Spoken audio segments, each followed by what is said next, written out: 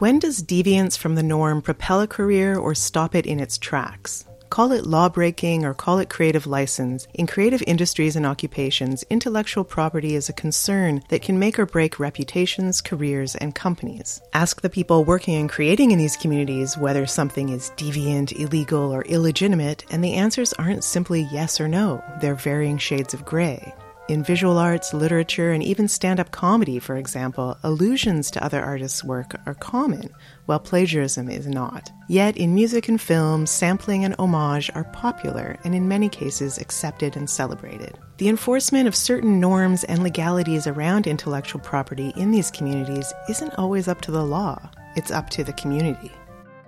You're listening to the Delve podcast, brought to you by Delve, the thought leadership platform of the Desautels Faculty of Management at McGill University. I'm your host for this episode, Robin Fadden. Thanks for listening. Desautels professor Amandine Audy-Brazer and her co-author Sue Lee discovered in their recent research that within the electronic dance music community, EDM, norms around unlawful activities such as illegal remixes are loose and often garner support, despite EDM being global and despite each country having its own intellectual property, or IP, laws. Like many community-based norms, whether an artist is rewarded or chastised by the community depends on the circumstances, the artist's status and standing, and their commitment to the community and their shared art form. Getting gigs and label deals based on a bootleg remix happens often, but not to every artist. Is it possible to make sense of why certain norms are enforced while certain deviances are celebrated? Professor Audy-Brazer and Professor Lee asked these questions and many more, analyzing a hand-collected dataset on the employment outcomes of nearly 40,000 DJs and producers around the world over 10 years. They also talked directly to the producers, DJs, agents, and club bookers themselves.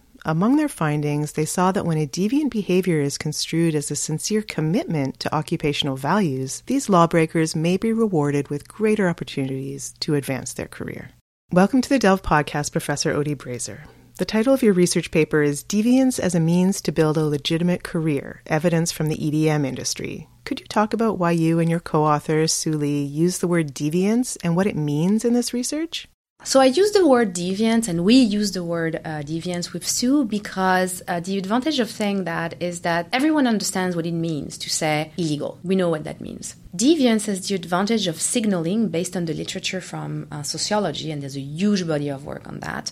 It is all about labeling. And what I mean by this is that what you consider deviant in one community may not be viewed as deviant in another community. It is in the eye of the beholder. And that matters a lot because not only across communities, you're going to have different definitions of what is acceptable, right? Think about some of the most basic practices, right? Social norms about smoking. Lots of variance. But even within a community, depending on what is driving a particular behavior, it will be labeled as deviant or not, which is what we find with, let's say, the aspiring DJ engaging in illegal remixing for artistic freedom versus maybe a more established DJ who is doing it perhaps as a shock value. It's a labeling story. We're talking about the exact same behaviors, but they're going to be labeled differently. And deviance is the term that allows us to signal this. Deviance is a fascinating topic, but you're approaching it through management studies rather than sociology or psychology or law. In terms of the trajectory of your research, what inspired this particular inquiry into electronic music and the people who make it and the communities that support it? I've been interested in norms and norm enforcement for quite a while. And so here the idea was to look at how norms, which I would define as a shared understanding of the way you should be behaving, what is appropriate behavior, and it's shared by community members.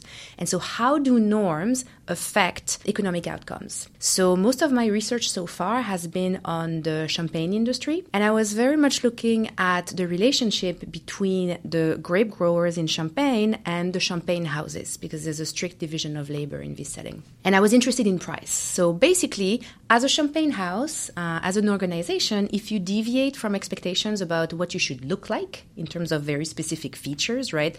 Are you managed by an original descendant of the founder of the house, for example, or if you deviate in terms of your practices from what's expected. For instance, you go to California and you start producing sparkling non-champagne wine. How is it going to affect the price you pay for your grapes? So this is something that I've been very excited about, but obviously if you think more at the individual level of analysis, price in vertical exchange relation is less relevant, and one of the things that really matter as well is career outcomes, right? A very important one. It's interesting to see that there's an occupational connection between champagne and electronic dance music. They don't seem to have that much to do with each other on the surface, but what do they have in common when looked at from your perspective?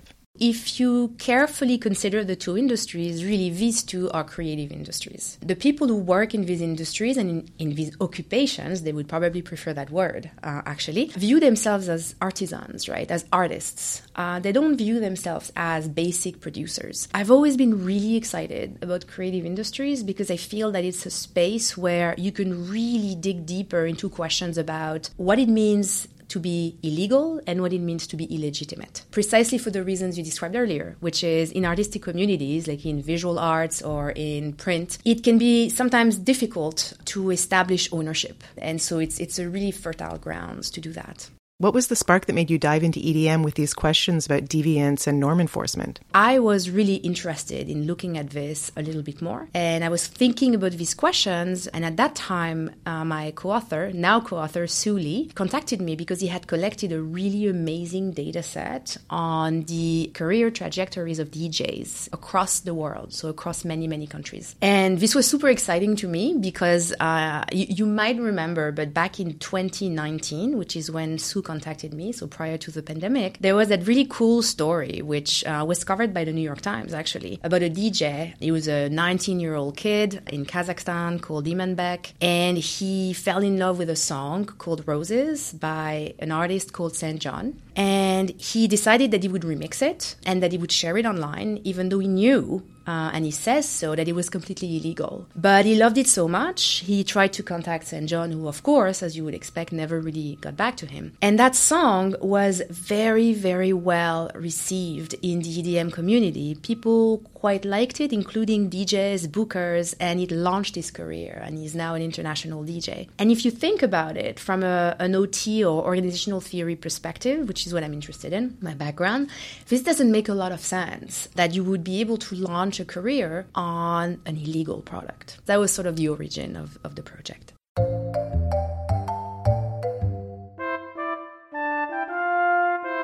You and Professor Lee looked deeply into data from an online music platform, which in itself is a kind of multi-community hub that for many years was a repository for music and a meeting point for EDM artists, regardless of whether they were well-known or just starting out. Anyone could create a page and share their music with the world. They could let people know where they're playing and so on. So you could observe the likelihood of them being hired for gigs and the type of music they're producing. If they produced a bootleg and got gigs, gained some notoriety, and then went on to create official remixes and perhaps make original music, that really tells you something about deviant practices. You also conducted interviews with electronic music producers, DJs, agents, bookers, and label owners around the world in Europe, North America, China, Brazil, and elsewhere. Based on all this community-oriented research, what did you find out about the practices and success of these artists in terms of making original music versus remixes?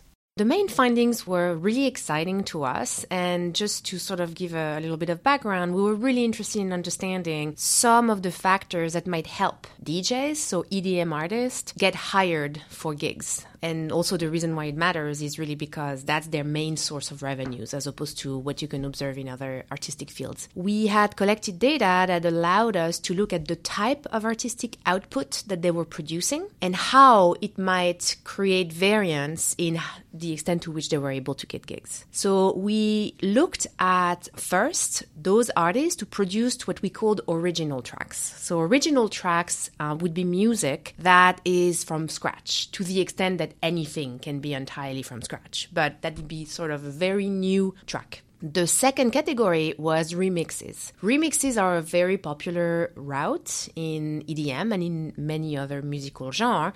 There is nothing particularly controversial about it. And an advantage of doing this, as it's been described to us by some of the interviewees, is that it's a bit of a fast track. So it's a big advantage in the sense that you're tapping in an existing pool of fans. You usually get more visibility, and you might even, to some extent, make connections that could be helpful. helpful. But what is interesting is that there's two ways in which you can remix.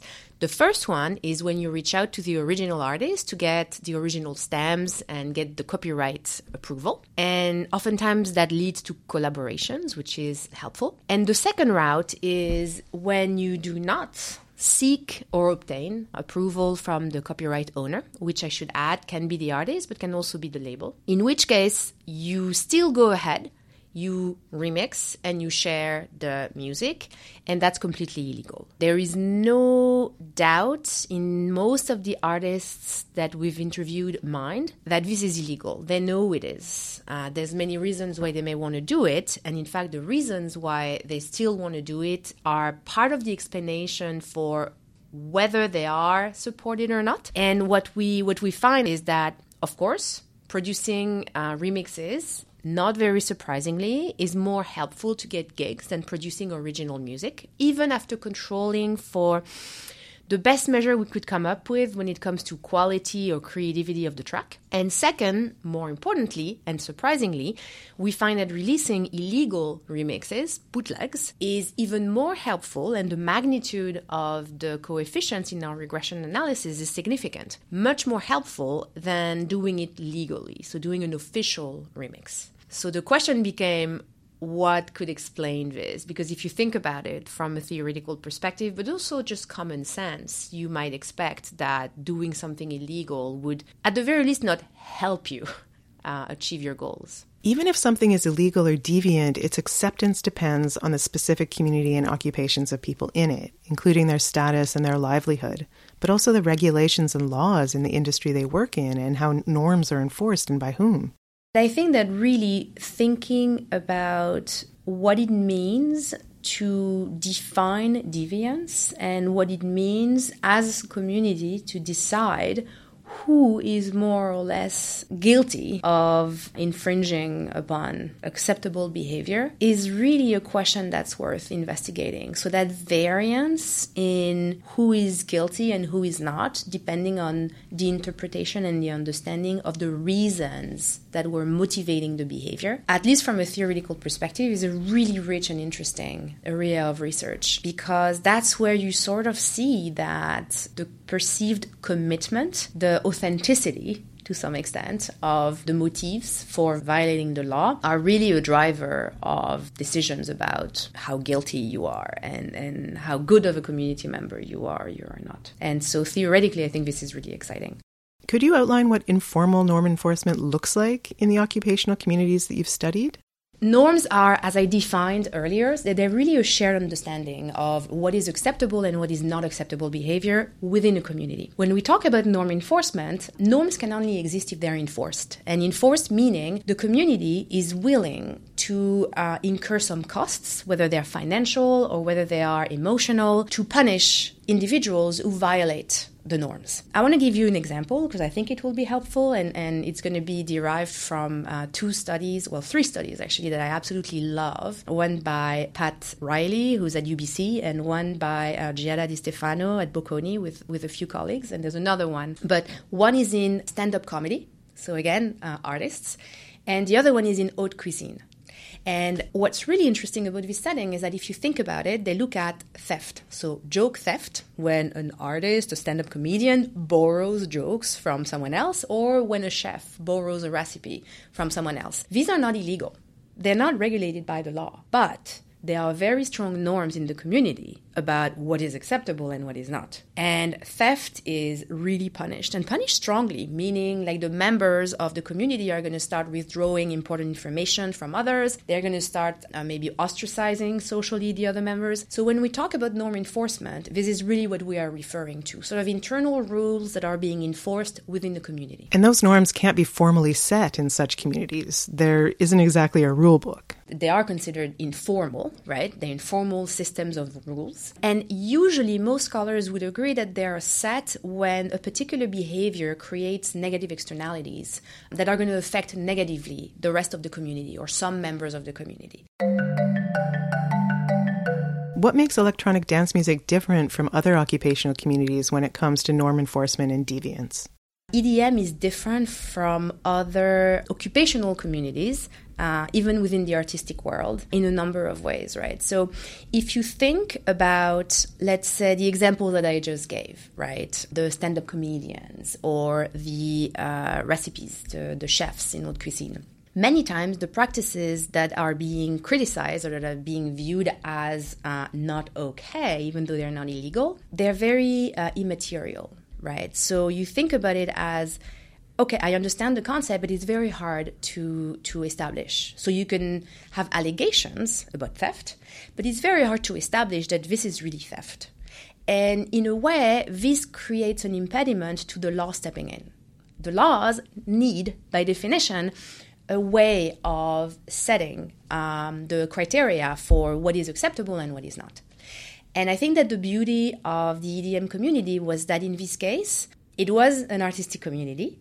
There were a lot of norms within the community, but there was, I would say, also a very established way of saying this is an illegal remix or a legal remix because the track exists, right? And so it's sort of allowed to have that situation where you have a norm that is ambiguous within the community. And we can talk about that more, like how people feel about it in the community. But there's a law that stepped in and that, in a way, decided for the community what it is that is acceptable and what is not. And so it was sort of the perfect setup. And I would also say that in addition to the quantitative data set, at the time my co-author was located in Berlin because he was an assistant professor at ESMT. And that really allowed us to meet members of the community and do sort of a number of interviews that would snowball and allow us to just better understand what was going on in the community and also why this was such an interesting question. Because you could really tell that the community members have thought carefully about these questions. And so it made it even more interesting for us to do that. And I think perhaps a third factor that I should mention is that unlike many other artistic and or I would say musical careers, DJs in EDM really make money and make a living out of playing gigs. And so it's not about releasing the tracks, it's really about playing the gigs. And so because we were interested in career outcomes and the likelihood of being hired and making it, it was the perfect match for us. I'd like to dig deeper into the meaning of illegal and unlawful versus illegitimate. In your paper, you mentioned behavior that is illegal but not illegitimate within a community. Would you say that EDM is more quote-unquote unlawful than other artistic communities that you've mentioned? Would people in the community even think of it that way? I think there's a lot of conceptions about the EDM community and also that notion that it's kind of like a rebel community. And I think that's a fair perception because if you think about the origin of the community, it really sort of developed originally in marginalized communities, right? So Black urban communities as well as in the gay community. So I think that's a fair assessment. That being said, there's a few ways in which I would not necessarily describe the community as unlawful. So first, I would start by saying that there's a lot of variance across countries. So depending on whether you are focusing on Germany, where IP is strictly enforced, or the United States or the UK, versus, let's say, Russia or Argentina, it's very different. The risk that an artist is taking varies quite a bit. But I think the second thing that I would really want to emphasize, and which I think is super interesting about the findings actually, is that within the community, releasing bootlegs, so illegal remixes, is never encouraged. Under very specific conditions, some artists are receiving support and are being hired for gigs following their releasing illegal remixes. But this never becomes a norm. This never becomes the way you do things. And in that sense, it never becomes legitimate. It becomes not illegitimate, which is slightly different. It becomes tolerated, and artists who engage in the practice are somewhat supported under specific circumstances. And that's quite different in my mind.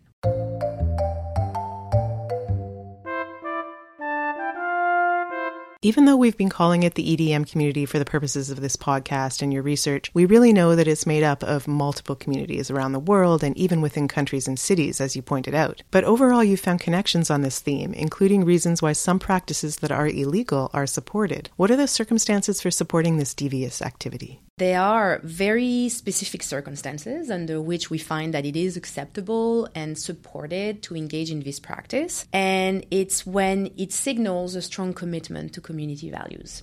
So what does that mean concretely? It means that, first of all, you are usually a starting artist. You are not an established artist. Why? Because most of the time when you're a starting artist, as the Iman Beck example suggested, you do not have access to the original artist you want to remix, or you simply do not even know how to do it. Many people were saying that I don't even know how to clear a track. I know I'm supposed to do it, but how do you clear a track? When you're more advanced in your career, you have a team of people who can handle that. If you have a label, that's exactly what labels do. And so the expectation is that you can't really pretend you didn't know because, or you had no idea how to handle the situation because you have the resources that should allow you to do it. And the second thing that I think matters as well is that notion that you are taking a credible risk and you are putting and placing the values of the community, and what I mean by this is artistic freedom, above and beyond the law. What do we mean by taking a credible risk? There's various ways in which you could think about it, but the way we are measuring it for now is by looking at the strength of the IP across countries as well as IP enforcement, right? Because you might have a law, but if it's not enforced, it's not particularly helpful. And so what we find is that those young artists who are located in countries such as the UK, the US, where they are taking a credible risk, meaning they might not so much necessarily have lawsuits, but maybe their pages are taken down, so they lose their music. They might get cease and desist. These type of things, they sort of get the support of the community. So it's a very conditional acceptance of deviance. It's not, I'm breaking the law, and that's okay. It's why are you breaking the law and how do I make sense of it? Do people in the EDM community regard these activities as illegal themselves, or is it intellectual property law within a gray zone that's informally built into these community norms?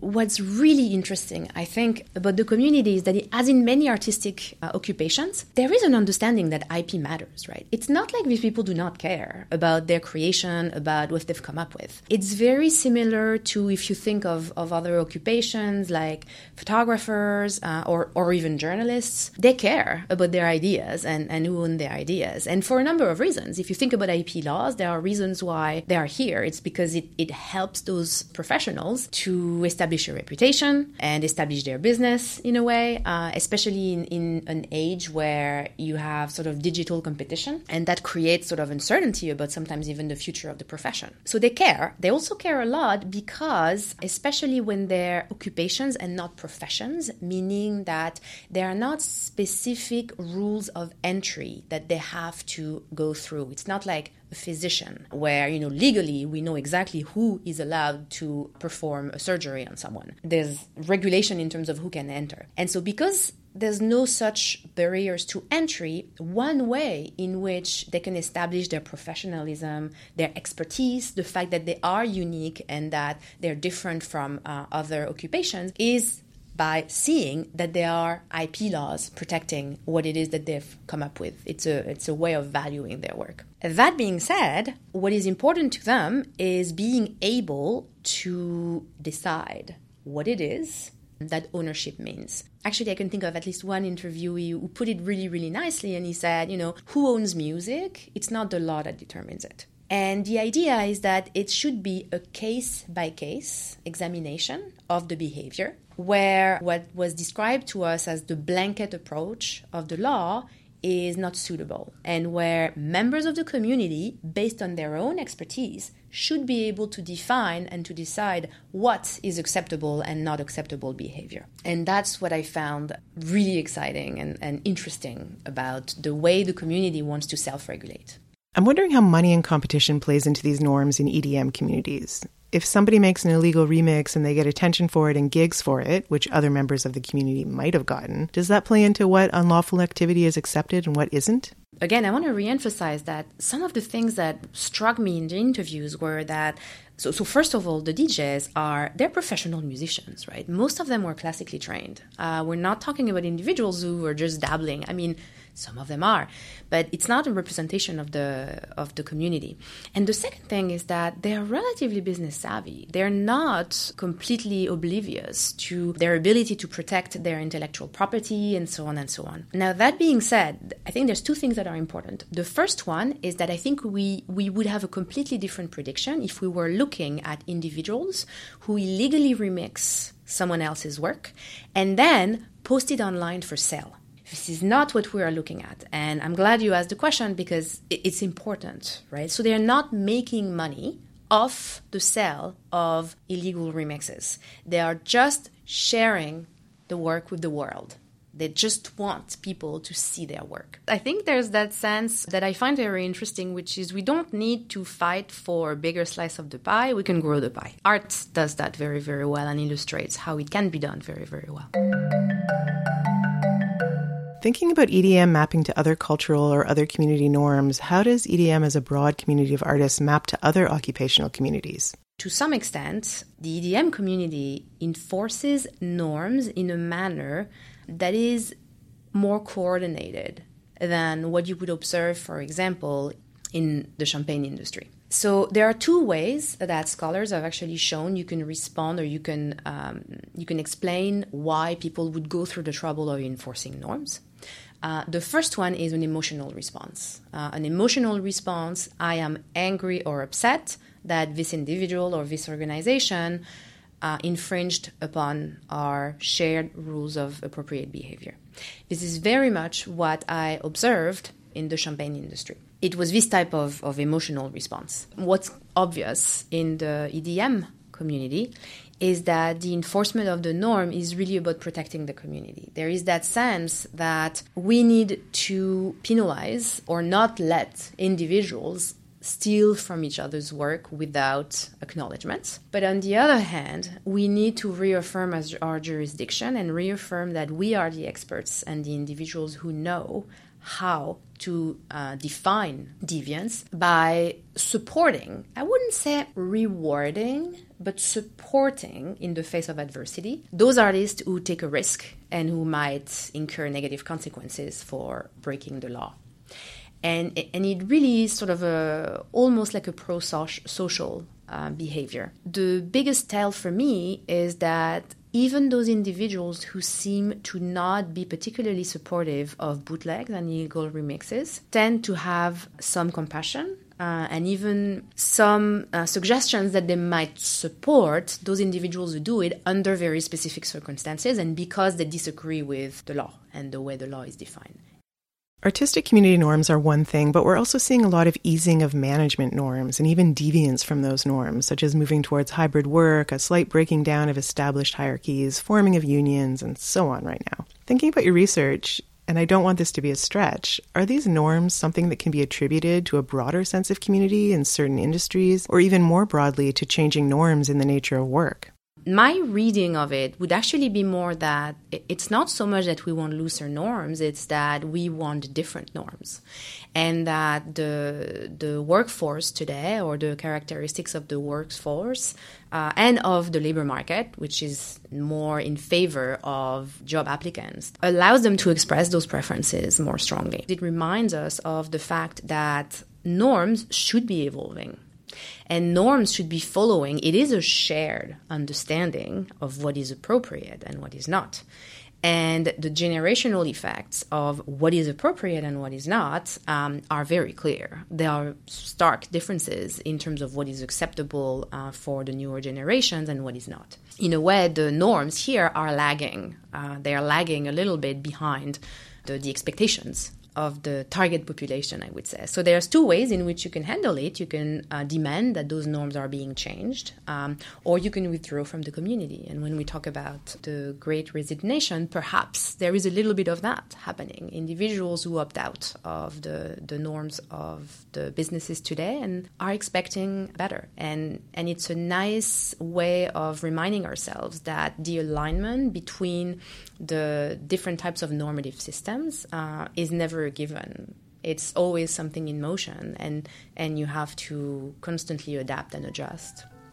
Norms change and communities change as culture changes too, even if the law is slower to adjust. As Professor Odie Brazer discussed, certain communities have norms for their own purposes of support and growth, evolving over time and generations to hold the community together and make sure that creative work is not only made, but makes its mark on the world.